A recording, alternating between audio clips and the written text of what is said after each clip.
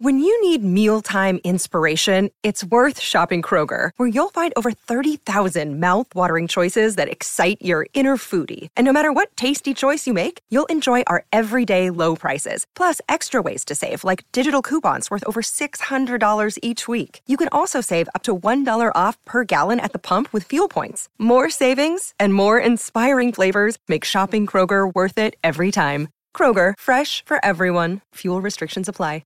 Constant Contact, a digital marketing platform that helps small businesses and nonprofits of all sizes build, grow, and succeed. With email marketing, contact management, industry-leading list growth tools, social media ads, and more, Constant Contact helps small businesses connect with customers, find new ones, and sell online, all from one easy-to-use platform. They've been trusted by millions of businesses to help improve their marketing. With a 97% deliverability rate, you can rest assured that your customers and potential customers are getting the right message at the right time. With a simple interface, Constant Contact's easy-to-use platform makes contact management easier than ever. Their list growth tools help you find a bigger audience fast. Lead generation landing pages, text to join, and social media ads are proven to grow your list and drive engagement with your brand. With thousands of integrations, you can sync Constant Contact's tools with the tools you're already using. Powerful automation tools help you send the right message to the right person at the right time, every time. To start your free digital marketing trial today, visit ConstantContact.com.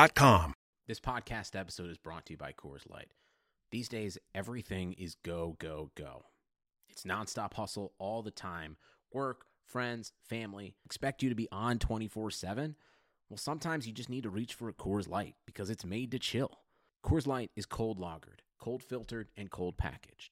It's as crisp and refreshing as the Colorado Rockies. It is literally made to chill.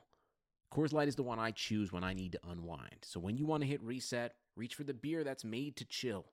Get Coors Light in the new look delivered straight to your door with Drizzly or Instacart. Celebrate responsibly. Coors Brewing Company, Golden, Colorado.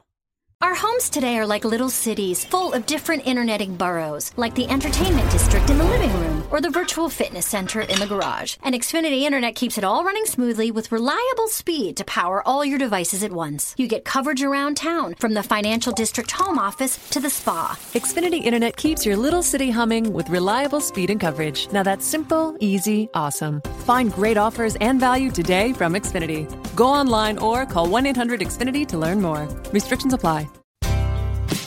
Derek is the new superintendent in a large unified school district. He wanted to hold the district accountable to the same standards they hold students to level up and surpass expectations. So he earned a doctoral degree in education online at Grand Canyon University. Now he's taking charge and making measured improvements. What do you think preparing students for success looks like? GCU offers over 175 high-quality online programs like this one. Find your purpose at Grand Canyon University. Visit gcu.edu.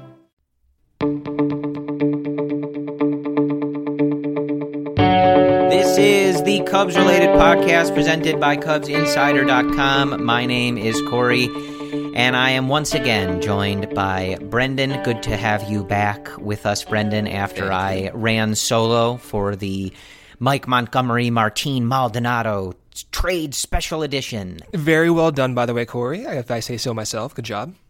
I have to uphold the very high bar that you have set for this podcast. So thank you. There's really no choice but to perform in those situations. But we are coming to you on a Wednesday evening after the Cubs win the last two games of a 3-game set with the Cincinnati Reds to, of course, as simple math would tell us, take 2 of 3 in the series, winning their second series of 2 opportunities to start this second half. So the good vibes continuing on the north side of Chicago. We have a good bit to talk about. Yuuuu Darvish shoved.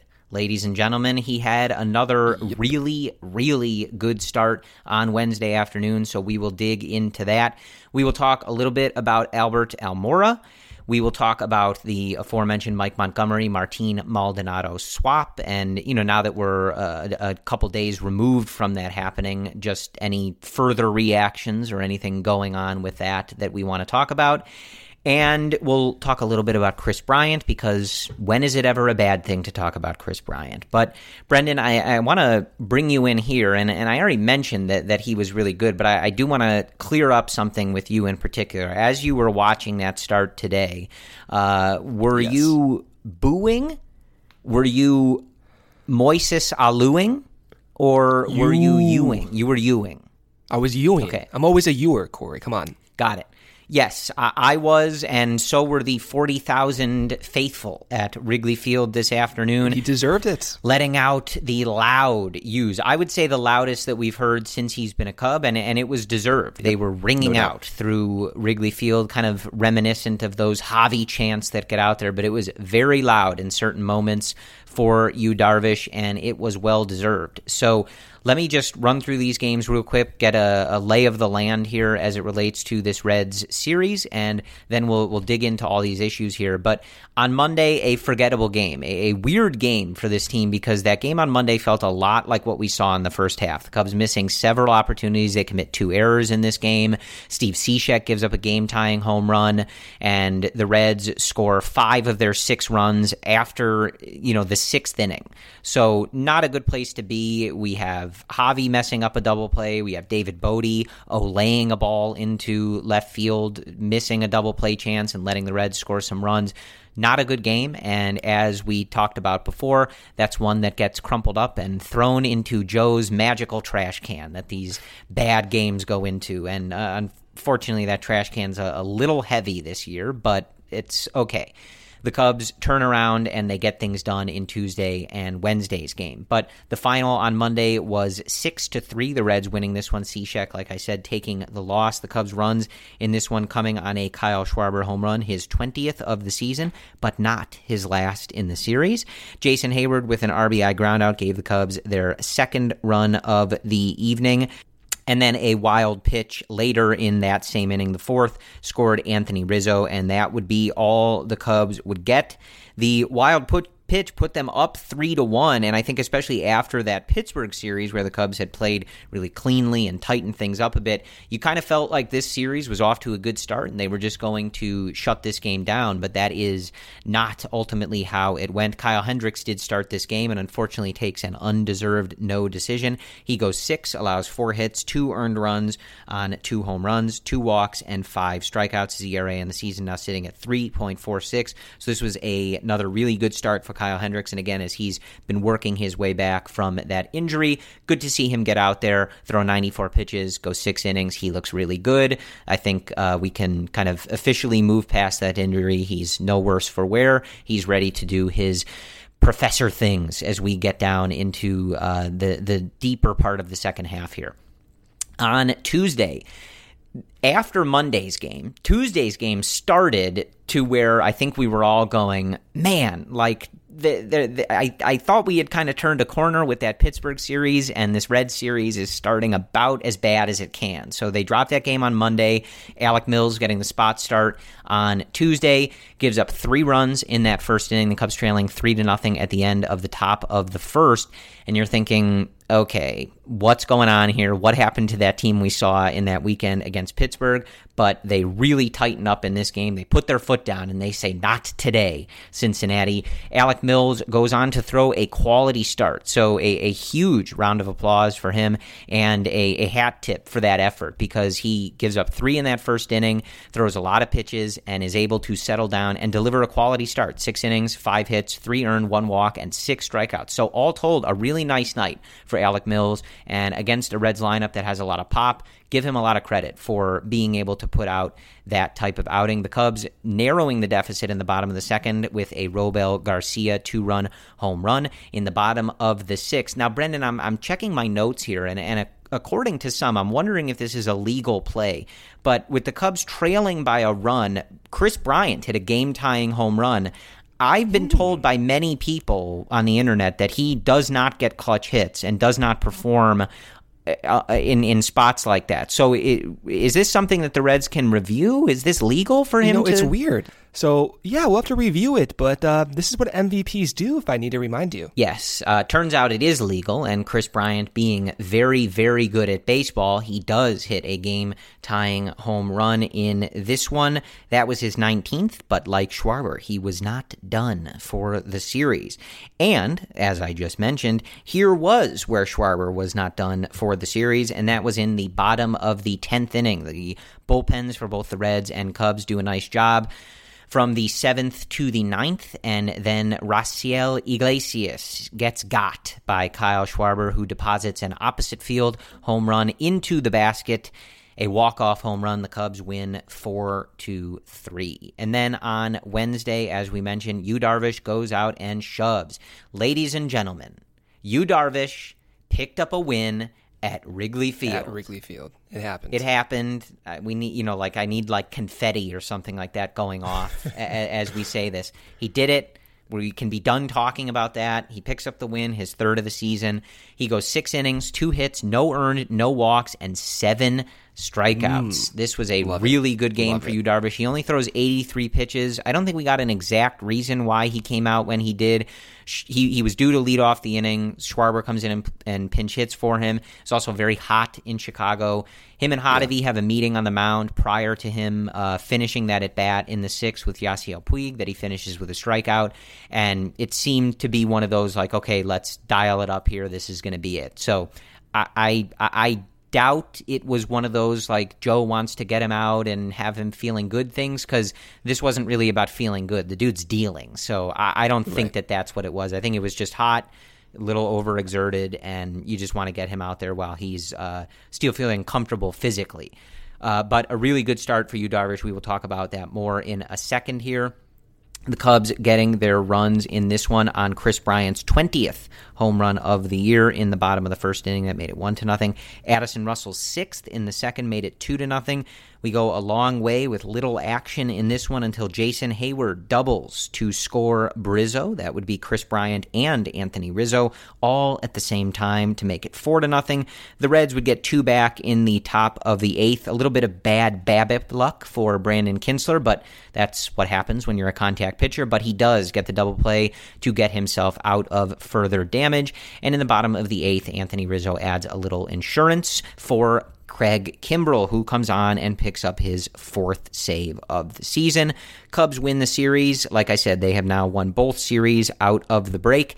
And one note that I want to throw out in particular, because it is a good transition to get back into talking about Yuuuu Darvish, is that every single start now in the second half of this season, the Cubs have delivered a quality start from their starting pitcher. And if you will recall, just to sort of go back to one of my main talking points of the offseason, I kept saying this, that I thought that this was the floor of this group, that they were going to deliver quality starts and keep the team in the game. In this stretch, we don't see 8-inning, 9-inning complete game shutouts or anything like that, but we see really good performances that allow Joe to turn the ball over to, in most times, not some, which maybe we'll talk about, but Joe's getting a little crazy sometimes, but allows him to turn the ball over to his best guys in that bullpen, ask them to just shut down a couple innings, a few innings at a time, and get ourselves a W, and that's exactly what this starting staff is doing. But, Brendan, I want to turn to Yuuuu Darvish, a topic that has come up constantly since he has signed here, but he looks really, really good right now. And the key, when you talked to him after the game, when you talked to Joe after the game, all the beat writers talking about, the key has been the fastball command. It was there today. Easily, I think, the best that we have seen it, and it's one of those things where even if you're not digging into the numbers, I think if you're just watching, you're looking at this going, he looks like a different person. He looks so much more confident out there, and you can just see from a visual standpoint what having that fastball command does to the rest of his arsenal and what it does in terms of keeping hitters off balance. But you look at these 2 starts out of the break, 12 innings, 4 hits, no runs, just 1 walk, and 15 strikeouts. Brendan, this is what we kind of have been talking about, where you say you kind of forgot last year that lurking in this Cubs rotation was the potential to be a top of the rotation guy and a top of the league guy with the stuff that Yuuuu Darvish has, and with it all coming together, especially in these last 2 starts to start this second half, you're really seeing it. Well, it's been beyond the 2 starts. I think that the little hiccup that he had right before the break kind of, I think, erased many of the good momentum he was making prior to that. This has been a long time coming. It's been 8 weeks now since he had the fastball command. And in this start and in the last start, yeah, the command is even better than it was a few weeks ago, even though it was trending in the right direction. Today, he threw 41 four-seamers, Corey. That is the highest rate since his opening day start this year. Highest rate. Not only that, though, he's throwing sinkers as well. He threw in total a four-seamer or a sinker in 60% of his pitches, the most this season. Not only that, he whiffed 8 batters with a four-seamer, the highest of the season. And so this is a stark contrast from what we saw in May, in late April, when he was throwing mostly cutters, mostly sliders. He was throwing those two pitches almost 3/4 of the time. And we knew why. The fastball command was visibly not there. But what he did today is what you knew he could do and what Theo signed him to do. We're beyond the building block type starts. I said that even in the last podcast, but I genuinely believe that. This is who Yuuuu Darvish is. There's no reason to be scared about this in terms of it not lasting. This is the same guy who looked like this for 5 years of his career. This is no shocker. It was way more surprising that he had no command for 2 months than it is what he's doing right now. This is exactly what Yuuuu Darvish has done his entire career. Okay? And so going forward, yeah, I'm expecting this. I'm expecting Yuuuu Darvish to be one of the nastiest pitchers in the league. I'm expecting him to translate all those pitches to be one of the most valuable pitchers in the league. And I'm fine saying that. This guy, when he's on like he has been in the last 2 starts, there's not many pitchers who can say they have that type of repertoire. Maybe Scherzer, maybe from a left-handed point of view, Kris Sale. Darvish is up there. Kaiser is off the chain. Everything is in one place for you. Your x-ray will be done there. The doctor will see you there. The labs are there for you. And then the nurses that work with you at Kaiser, they make you feel so at home. They're there to meet your needs. I would not be alive today if I had not had Kaiser Permanente. I feel really, really great knowing there's a place that I can go to make sure that I can maintain good health on a regular basis. Every medical case is unique. Kaiser Foundation Health Plan, Atlantic Suites, 2101 East Jefferson Street, Rockville, Maryland, 20852. Well, and just amazing, again, we talked about it kind of jumping on here, to hear the crowd get behind him, and man, that we've seen some moments like this from him before, but especially because finally it ends in the W and not a no decision or anything. That fist pump, man, when he got Yasiel Puig to end that 6th inning, end his day, he rears back, there's a 98-mile-an-hour fastball, and just lets that emotion go. It was like reminiscent of that Puig strikeout, and he came back out in the 8th inning. What was that, 2 months ago, whenever that was? So, like you were saying, I don't think Joe did that just to protect his psyche. I think it made sense. You have Schwarber coming up off the bench. You're going to take Darvish out probably anyway in the next inning just to get your high-leverage relievers in. That made sense, and Darvish deserved every bit of the applause the crowd gave him. Yeah, absolutely, and just really good to see that moment. Darvish was funny in his post-game interview. He had the ball. They asked him what he was going to do with the ball, and he said he was going to give it to his wife, and then he paused and said, well, maybe. I don't know if she wants it. But so he's always funny in these interviews, and he's also really honest, which is always interesting, because he talked where he said, throughout my whole career, I've always been someone that gives up a lot of walks. And even to me, it's kind of surprising that I haven't been giving up as many walks lately. So always just hold on. That's not like that's Yuuuu Darvish being hard on himself, though. Yeah, like for his sure. His career walk rate is like basically at average, league average to better than league average. So that's not necessarily true. That just goes to show you he has high standards for himself. The fact that he thinks his league average walk rate is too much, that is the type of guy who we're dealing with. That never gets highlighted. Yeah, and it's, again, something that we've talked about with several of these guys, where you just know that he has worked really hard to get himself healthy and get himself to the position where he's being productive. We talked about him wanting the ball to start the second half and not shying away from these moments, wanting to help the team more than he has, and being honest about the fact that he hasn't. And so to see him doing this and having that success, you always root for these guys because he's been a part of this team, and you know that he has wanted to be more productive, and he's put in the work to get to this moment. And so I think to see those results is really something. I just want to read just this little sample from Jeremy Frank at MLB Random Stats on Twitter, a really good follow if you don't follow him already. And over his last 9 starts, 54 total innings pitched, Yuuuu has a 3.50 ERA, a 176 batting average against, a 28.2 strikeout rate, and just a 5.7 walk rate. Those numbers, all of them, are better than the MLB average by a good long bit. And that's not to say that we want Darvish to be around average, but that's a much bigger sample than just these last few starts. And he seems to only be getting better and trending in the right direction. So how do you feel about this? Because we were talking about Darvish at the break, and you mentioned, not to throw you under the bus here, but you did mention that it wasn't a surprise that Darvish was pitching so poorly. So, and I've seen a lot of this on Twitter as well, and this is not one related to you, but you do see tweets and responses like, oh, well, I need to see more of this from Darvish. And even, the 1 step forward, 2 steps backward approach that we saw, even in some of June, some people are not going to accept this as who Yuuuu Darvish is. Like these last 2 starts, they're going to think that's more of an anomaly than something to expect going forward. But like for me, this is who I saw pitch for the Rangers and the Dodgers for several years now, and this is no surprise to me. So I'm like fully committed. I think this is what we're going to get going forward. I really do. What do you think?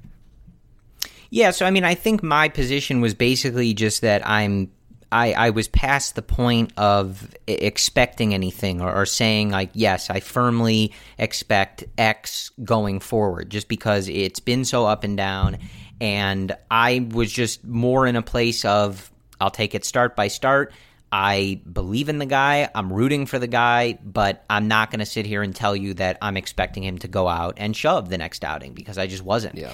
And so this is a surprise for you then? Well, no, I wouldn't say that either. I think I've been pretty clear that I know what's in there, and we know that he has these abilities. Right. It's not like I'm surprised to see that he's able to generate this whiff rate or be this nasty. I think I've made it clear that I know that. Just that I just, let's take it start by start. I don't need to sit here and say, oh yeah, next outing I'm expecting a 7-inning shutout. I just don't know. But I think it's just going forward. Obviously, as we've watched him over the last year here, he looks like a different guy, right? There's no way to deny that, and I'm very pumped up by what we saw. His fastball command and just his overall outing and everything about what's going on. In both of these outings after the break here, I think he's taken a no-hitter into the 5th inning, and it all, again, just sort of seems to be coming together. You look back at some of the stuff we saw last year, there were a lot of outings where he didn't get hit hard, but the walks just kill him. A poorly timed home run kills him and stuff like that. Or the walks just limit him to being able to go 4 innings or something like that. And, now you're seeing that reined in a bit. You're seeing everything else dialed up, and it's all coming together where he's still not getting hit that hard. He doesn't give up a lot of hits, and he's nasty, and he's able to just put it all together. So I don't know if I'm necessarily at the point where I'm like you, just expecting this going forward. Well, again, the reason that I am is just because we've seen him command the fastball like this for a while now. And that was the main driving reason for his failures in May. That was it. So that's fixed. And now on top of that, he's mixing up his pitch repertoire by throwing more sinkers, by throwing more curveballs. Rob Friedman, the pitching ninja, gift one up one of his curveballs today. You see what he brings. So the reason that I think, what we saw today is going to go, and is something I expect, is because he's commanding the fastball with authority, and he's been doing that for a while now. So that's why I think this is what we're going to get going forward. We've talked pretty clearly for the last year plus that we know this guy has this stuff. We know that it's all in here, and that there's a reason that he had the contract that he did and commanded the attention that he did. And I think you're really seeing that now. So definitely, even for me, someone who was just like, let's just take it start by start. I don't know. I don't want to, bet my life savings or anything on what he's going to be doing on a start-to-start basis. There's no denying that he looks in a completely different place than we have seen him as a Chicago Cub. And if there is anything to give you that confidence that he is, he's found himself, he's back to where he needs to be his best self, he's doing those things. So I think there's no question about that. And again, it's very exciting when you look at this Cubs rotation because he's someone who has, I think it's fair to say, the most potential of anyone in the rotation, even for as good as you look at someone like Kyle Hendricks, and I think Cole Hamels in particular over this last period, like just how good they've been on a start-by-start basis. Darvish has the potential to be at a completely different level, and you see that again. You mentioned it, the mixing of the pitches, and especially like his ability. He's shown this multiple times when he needs to rear back and sit in those upper 90s. He can do it, and he just has the potential that I don't think anybody else has. And when we're looking at this team and what they did in the first half and what we want them to do at the deadline and everything, Yu Darvish being a top of the rotation guy, giving you that kind of like no-hitter every night type of stuff is a total narrative game. Whatever you want to change, that's what it does. That's how good he has been, and that's how good he has the potential to be. So whether I am, again, kind of like betting my life savings on what he's going to do the next outing or not, I'm very excited about it, and I am thrilled that he's able to have that moment at Wrigley Field and show that emotion and just be that pumped up about it because he wants to be contributing to this team, and right now he's doing that. Rizzo said after the game, what he's doing right now, it's really fun to be in the field behind this guy. So everybody's behind him, everybody's rooting for him, and it's great to see him getting these results. All right, breaking news on the podcast. Unfortunately, Corey, Adbert Alzolay removed from the game with some type of injury. We don't know what it is. He was walking a lot of guys since being sent back down to Iowa. He had, I think, 16 walks in 16 innings, and some were just skeptical about his health. Some suggested maybe he wasn't even finishing his follow-through. And so, indeed, he does have an injury. He has just headed off the field right now with the athletic trainer. And, I guess we'll look for more as this podcast continues. But that is not good, Corey. That is not good, man. Brendan, especially as we head toward this trade deadline. Obviously, Alzolay had gotten his first attempts up here, looked really good in some of those outings. And whether he was someone who they may have looked to package in a trade or someone who they were envisioning bringing back up and being a part of a deeper rotation, a bullpen, he was going to be in the plan. So this is not good. And anytime you have someone who, like you said, suddenly the control is not good, the command isn't there, there's a spike in that walk rate, and then they have to leave a game, that's almost never good, Brendan. So I'm not going to get into speculating at what the injury is, but if you've watched baseball, especially in this era with pitchers, those things all happening at the same time. His last fastball was 88. Yeah, these are, if there was a checklist of things that don't sound good as it relates to what the injury might be, you're checking all the boxes here. So again, I don't know what it is. Hopefully I cannot believe this. Something minor, but these are not great signs. And regardless, 2 weeks out before the trade deadline, you're going to have to now probably operate without him in it, whatever plans you're figuring. So that is we've had some positive mid-podcast updates. That's not one of them. That might be the worst in podcast update that we've had. So that stinks, especially again for someone who had gotten his chance at the big league level, picked up some of those early milestones in his career, and was really, like I said, looking to be in one way or another, a factor for this team as we head deeper into the second half here. So that stinks. Hopefully he's all right. We're thinking about you, Adbert, and if we get an update on that mid-podcast, we will do that for you. Otherwise, as usual, you can check CubsInsider.com probably later tonight or in the morning. For cramps or something. I don't know. Maybe it's hot out there. Ugh, good God. Yeah, so you never know. Hopefully it's just something like that, but we shall see. So I want to move now, Brendan, into something that we've talked about, and I got to be honest with you guys. I can't not say anything about this. I have to bring this up because it just makes me so mad. You cannot lead off games with Albert Almora. There it is. I have no idea what Joe was thinking prior to Wednesday's game. I know he is in this thing where he likes to lay these lineups out in advance.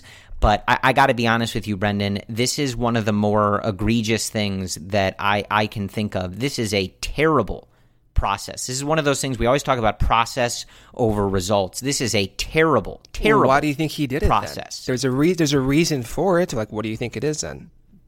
Honestly, I think it's because going into the game, I think Almora was 3 for 4 against Sonny Gray, and I wouldn't be surprised if that was the answer. What else would be the answer, I don't know. Brendan? Like, I feel as if they're trying to... Joe does this. He'll put guys in a leadoff spot to get them going, and Al needs to get going. His numbers suck this year. Sure.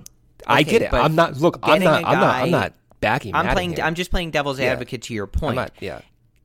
Putting Rizzo in the leadoff spot to get him going is a very different thing than putting Almora in the leadoff spot to get him going. Well, Anthony Rizzo has years of being one of the better hitters in baseball on his track record. Albert Almora does not. So, look, again, like we talked about this a lot. We belabored the point. I know, I'm sure a lot of you are sick of hearing us talk about the lack of depth and these last few guys on the Cubs bench or whatever.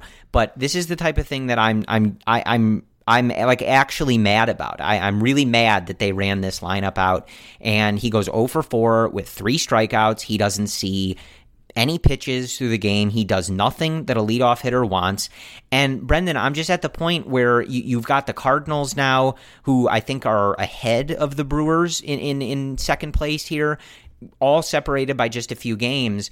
You cannot lead off a guy that has a 680 OPS, Brendan. I can't believe I even have to say that. Well, I'm not defending Madden here, but you look at this depth, it's non-existent. So Bodie's been trash. Descalso, don't need to mention him.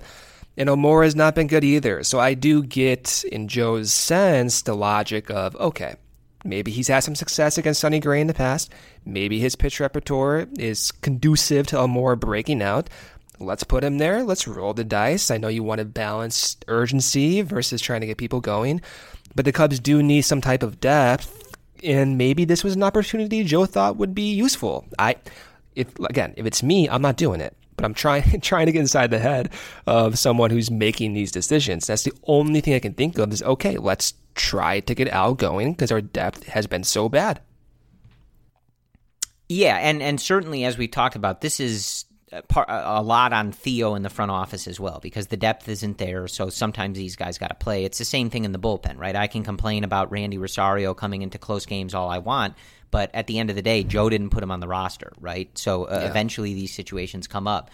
But again, I know I'm treading into dangerous waters here. The Albert Almora fan club is one of the most loud groups, I think, amongst the Cubs Twitter. So have at me if you will. But all I would ask of you is tell me why I should be okay with someone with, in his last 30 games, 80 at-bats, a 588 OPS. You make a compelling argument for why that person should be leading off who doesn't run well, doesn't have speed, doesn't take walks, doesn't see pitches, and has it's got to be the highest ground ball rates on the team. I would love to hear the argument for why that's a chill thing for Joe to be doing. Are you asking me about that? No, I'm saying if you want to come to Almora's aid or defend him or a staunch supporter of his, I'm all for hearing the argument, right? Yeah. But this division is tight. This division is tight. You're trying to pick up on – you're coming off a month where you were under 500.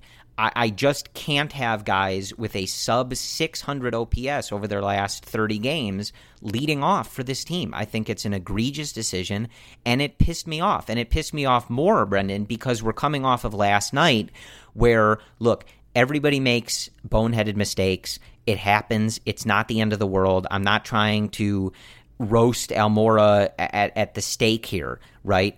But he strikes out in the ninth inning of a tie game. The ball gets away from the catcher, and instead of noticing that and running to first, he might have been safe, but at the very least, his presence down the line could have complicated the throw. No, he would have been safe. The ball goes to the It looked like he was going to be safe. He's just very slow, so I don't know. But Almora is busy turning towards the Cubs dugout and smiling at the opposing hitcher, kind of like, you got me, like, nice pitch, blah, blah, blah.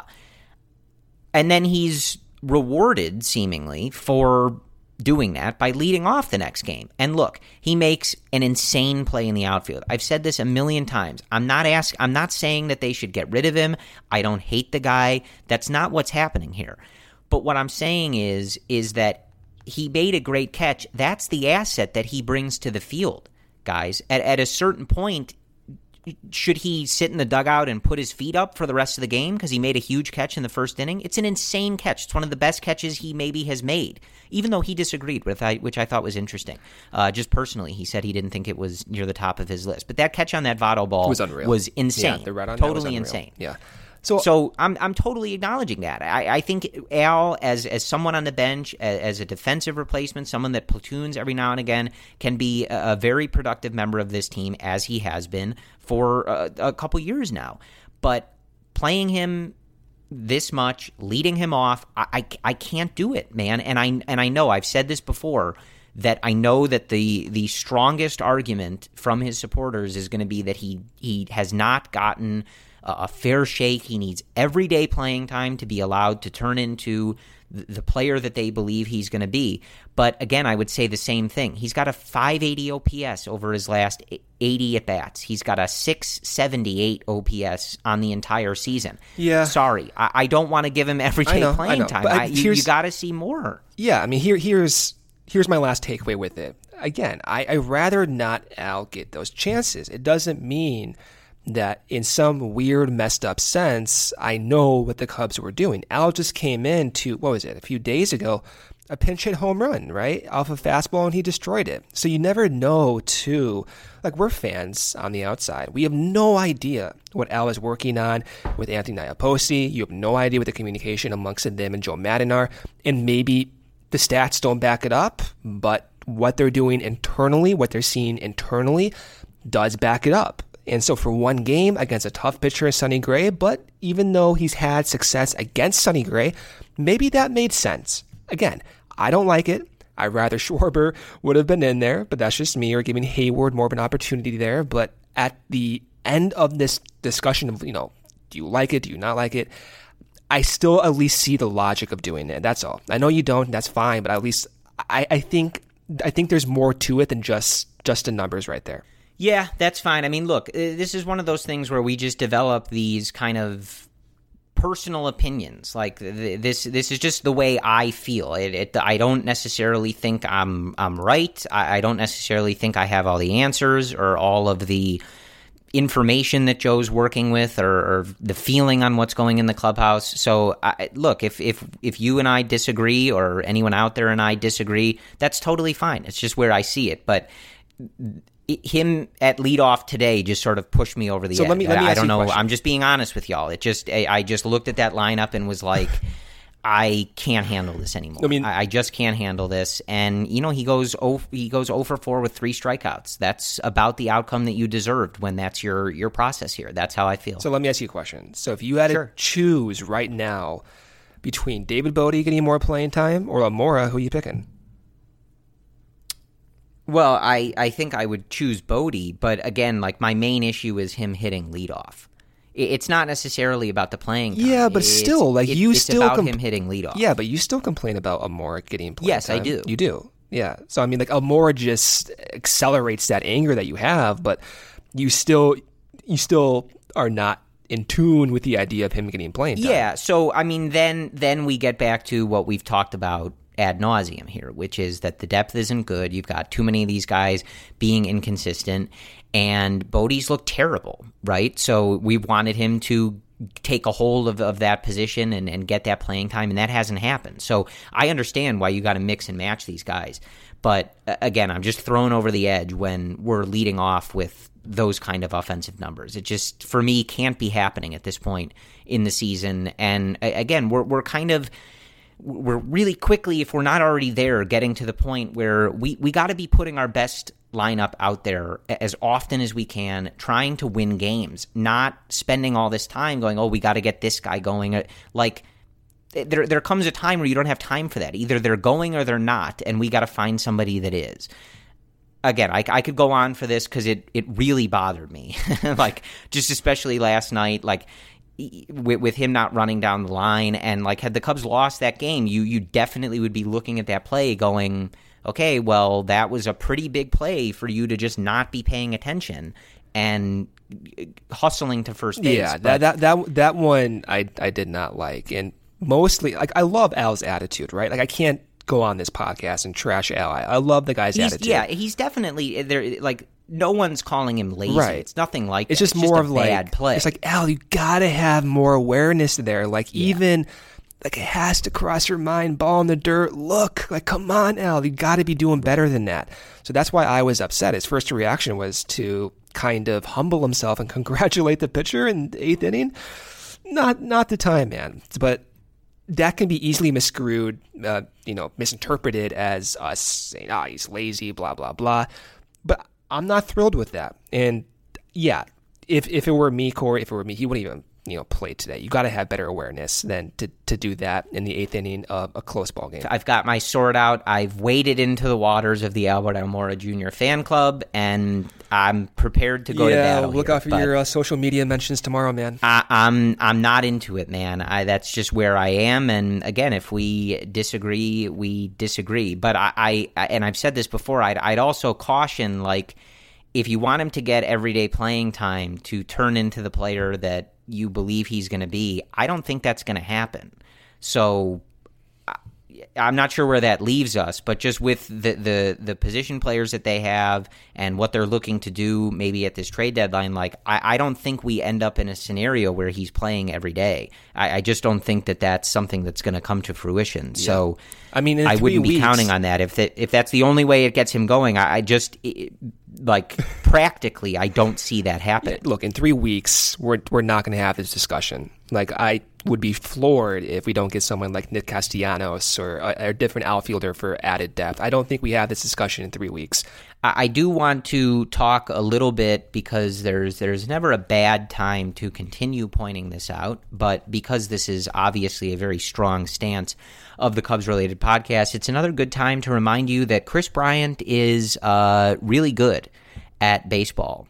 And he hits another home run on Wednesday, hits a home run on Tuesday, and as we pointed out before, he's in the middle of what would end as near or better than his best season in Major League Baseball. He has the highest average of his career. He is close on base percentage. He has the highest WOBA of his career right now. He has the highest WRC plus at 152 of his career. And he may not, I don't think, get to that 39 home run mark that he hit in his career best season. But he's at 20 already. The bombs looking like they're coming a little more regularly now, Brendan. And it's all just to say that he is really, really good. And he has started this second half like a man on a mission, out to continue reminding people that he is one of the best players in Major League Baseball. Yeah, and when Kris Bryant said to his dad, Mike Bryant, who's, by the way, a friend of the podcast, that he only has 5 good games a year where he looks back on, he's like, yeah, those were good games. It kind of shows the type of attitude that Kris Bryant has. And he knew, like, he was even self-critical going into the All-Star break. Like, he knew the team was not playing up to its standards. He himself said he was upset at times about his play too. I'm always confident that Kris Bryant's going to adapt. For someone to come into the league, whiff against 32% of pitches, and then the very next year almost have that, and then the very next year after that have that rate, that shows this guy gets it. Like he knows how to adjust. He knows how to make the most of his talent. And it's kind of scary to think what could be next with Kris Bryant because he's not a finished product. Yeah, absolutely. And just looking at the updated WAR leaderboard for all of Major League Baseball right now, if it's Wednesday night, so there's probably still some games going on that may change this just a little bit, but probably not that much.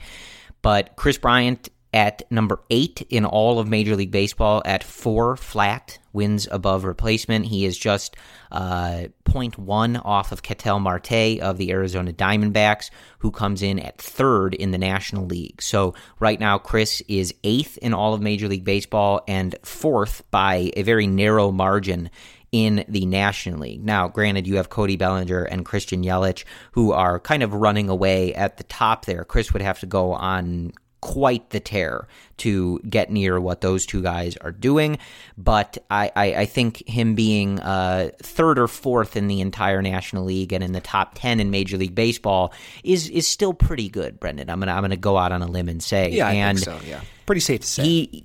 He's just been really, really good. And again, like a lot has been made about his hitting with runners in scoring position, yada, yada, yada. But as I've said on here before, I really don't care. I think at a certain point you are delving into nitpicking what a top player, where areas that he could improve. And, it almost kind of reminds me of when he came up and everyone was talking about his strikeouts. And it's like you're looking at his overall production going, yeah, he strikes out a lot. Like I wish he would work on that. And he did because he's amazing.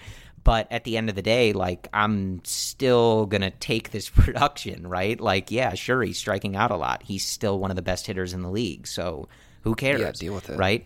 And again, you see him in this Red Series. He got a big hit. There wasn't a runner in scoring position, but that was a big hit. The Cubs were down. They needed a run, and he gave it to him. So I'm not – it's all to say I'm not delving into any of those topics really. Kris Bryant is fantastic. He's one of the best hitters in baseball. He's one of the best players in baseball. And that is, I think – I don't want to speak for you, Brendan, but I think a definitive stance of the Cubs-related podcast. Again, there's no slander about Kris Bryant on this podcast. We will not tolerate that. He's an MVP candidate. He's a perpetual MVP candidate. He does everything well in the field. He runs well. He fields well. He bats. He adjusts. Great attitude. Guys love him. There's nothing more to say about Kris Bryant. And again, just to emphasize this a little bit more, if Kris Bryant keeps adjusting like this, then there's going to be no question whatsoever about his clutch ability, about his future with the Cubs, and whether or not the Cubs should extend him. There's going to be no more questions about that. This guy is one of the best Cubs hitters you will see in your lifetimes, probably, and you got to enjoy it. You got to enjoy the masters at their work because he's one of the smartest and one of the best. Anyway, all right, so let's preview this upcoming series against the San Diego Padres, Corey. So the Padres... Well, so Brendan, sure. I do just want to jump in there real quick before you do that, and just because I spent 30 minutes talking about it, do you have any further thoughts on the Montgomery-Maldonado trade, or kind of everything covered there? Keep all your entertainment options centered with Xfinity X1. Access live TV, Netflix, and now Hulu and Peacock. Streaming Zen. Now that's simple, easy, awesome. Go online or call 1-800-XFINITY today. Restrictions apply. Netflix, Hulu, and Peacock memberships required. There's great news during the pandemic. The new HyperMax oxygen system is here. Doctor-approved, clinically tested, at-home oxygen for improved health, fitness, and especially your immunity. Go to hypermaxoxygen.com. See how 300% more oxygen purity works wonders in only 15 short minutes. You're home anyway, so why not build your immunity and much more? hypermaxoxygen.com. That's hypermaxoxygen.com. Yeah, I mean, you did a great job covering it. I kind of echo your sentiment. Thank you, Mike, for, of course, changing all of our Cubs fandom lives. Most memorable baseball moment in our lives, no doubt about that. The logic of the actual trade does make sense. Montgomery, unfortunately, his value has dipped substantially since last season, was not good this season, has dealt with multiple injuries, and the Cubs were at a point where they couldn't sport him on this roster, and they couldn't send him back to Iowa. So they were left in a really bad spot. So the Cubs took an opportunity. They solidified their catching depth. They were talking about solidifying their catching depth even before Wilson Contreras got injured, apparently. And now they have the best catching trio in professional baseball. I think there's no doubt about it. You have the best hitter in professional baseball with Contreras, the best arm in professional baseball with Contreras. You have now the best pitch framer in professional baseball with Maldonado, or at least one of the best according to his framing numbers over the last 3 seasons. And then you have Caratini, who does both. He frames well, decent defense, great bat, kind of getting into his own this year. And so at some point, you are just going with the flow and seeing the logic with what Theo's doing here. He's solidifying the depth. On top of that, too, and shout out to Ryan, who always, kind of keeps us in line here, but he mentioned that maybe Wilson Contreras could go into left field or go into right field, and that could be another option for the Cubs to solidify not just their catching depth, but now their outfield depth as well. We saw Contreras play many games in the outfield in 2016. We saw him play the outfield in Pittsburgh a few weeks ago, even though he made that error. I think it makes sense. It seems weird to trade Montgomery, who has more team control, for a backup catcher who will be a free agent.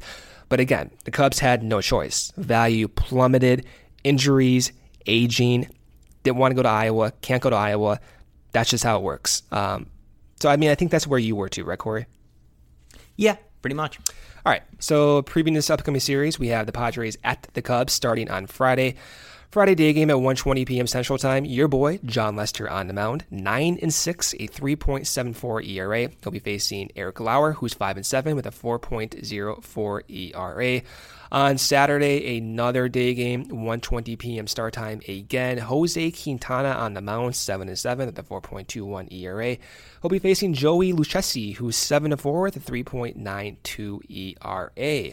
And then to finish off the 3-game set on Sunday, the Cubs will have Kyle Hendricks take the mound for the Cubs. Hendricks 7-7 as well with a 3.46 ERA. He'll be facing Cal Quantrill for the Padres, 2-2 with a 4.21 ERA. The complete standings at the moment for the Cubs, they are still 2.5 games up on the division. Ahead of the Milwaukee Brewers, who are now 50-47. The Cubs have 52-44, 8 games above 500. The Cardinals are 48-46, 3 games back. Pittsburgh 45-40, 6.5 games back, and Cincinnati 43-50, 7.5 games back. The Padres right now, you know all about their young talent. You know about Fernando Tatis, Machado, of course, Hosmer, the list goes on. The Padres right now are in the cellar in the NL West at 45-49, though. So kind of like the Central. After the Dodgers in the West, it's pretty tight. So they're going to be vying for, some competitiveness this year. Maybe try to push for that wild card spot. But they do have some talent on that team. And I think, for being honest here, I love Javi Baez, but seeing Javi Baez and Tatis on the same field, that's kind of like a casual baseball fan's dream who doesn't have any connections to any team. So in addition to watching Tatis play this week, I think some things to monitor for the Cubs will be Hendricks. His velocity was slightly down from what we saw before he got injured. Nothing to be concerned about because that's what he usually was for the majority of the last 3 years. And before he got injured, his velocity was at its best since even 2015, 2016. So nothing to be concerned about, but at least I'm going to be monitoring that a little bit. And then when John Lester is not pitching, Corey, maybe he goes and hits his second home run of the year, which will make you and I have a discussion about your tattoo possibility. Outside of those 2 players with Lester and Hendricks, I think everything else makes sense. Keep watching KB adjust. Keep watching what the Cubs do at second base with Russell and Bodie, and what they do in the outfield with Almora. And other than that, keep it going. 52-44. You have an opportunity to make more room in the division, and they're off to a hot second start.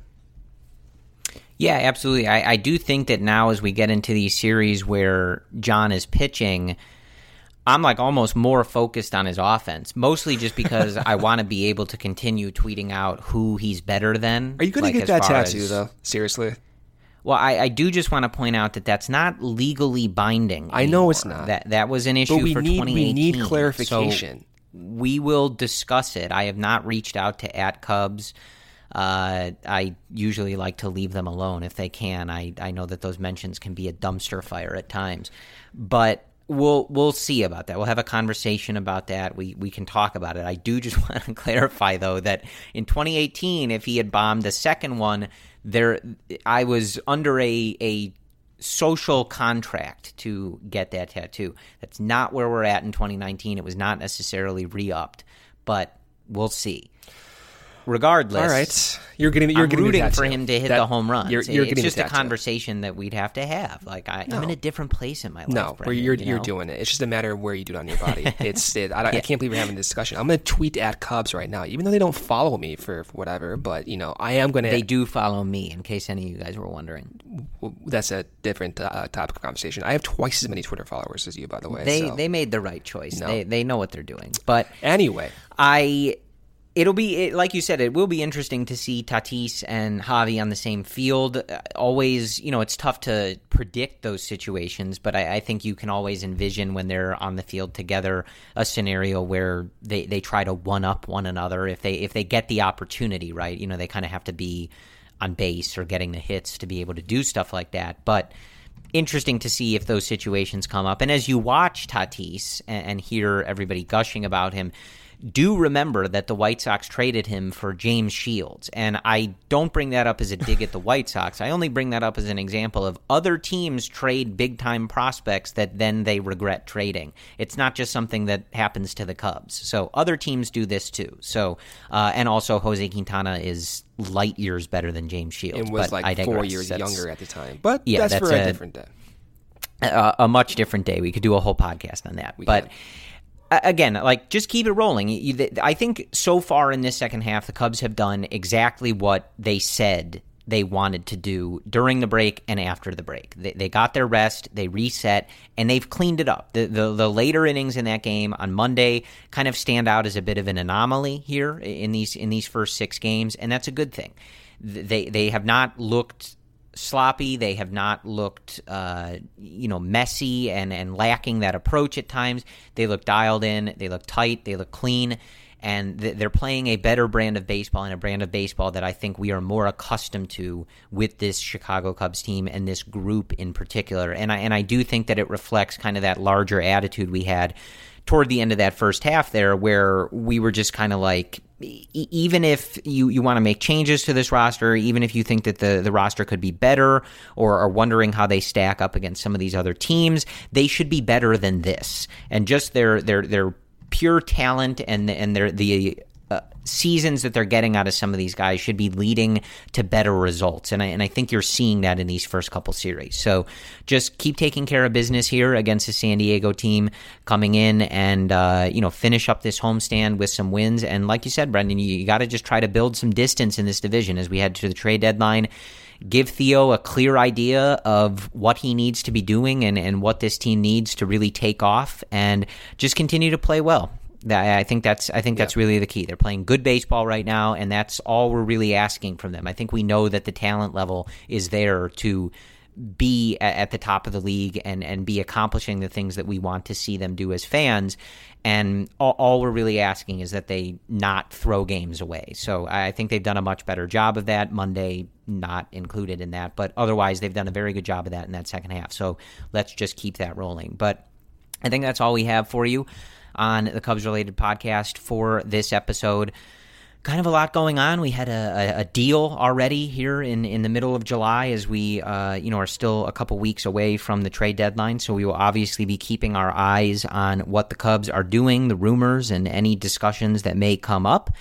But I think other than that's all we have for you. So as always, we thank you guys for listening. We will talk to you on Sunday evening or Monday morning when you listen to it after the Cubs finish up with the visiting San Diego Padres. So as always, we thank you guys for listening, and go Cubs.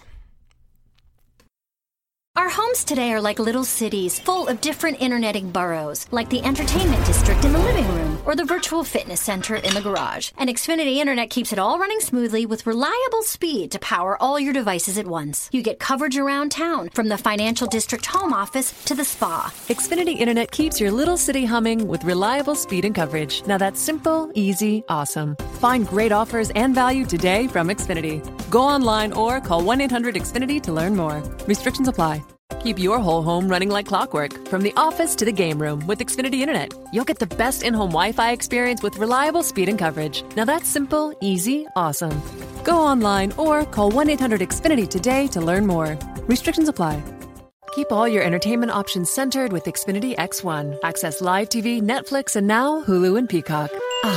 Streaming zen. Now that's simple, easy, awesome. Go online or call 1-800-XFINITY today. Restrictions apply. Netflix, Hulu, and Peacock memberships required. Sugar Ray Leonard, Roberto Duran, Marvelous Marvin Hagler, and Thomas Hearns. Legends, whose four-way rivalry defined one of the greatest eras in boxing history. Relive their decade of dominance in the new Showtime sports documentary, The Kings, a 4-part series premiering Sunday, June 6th, only on Showtime.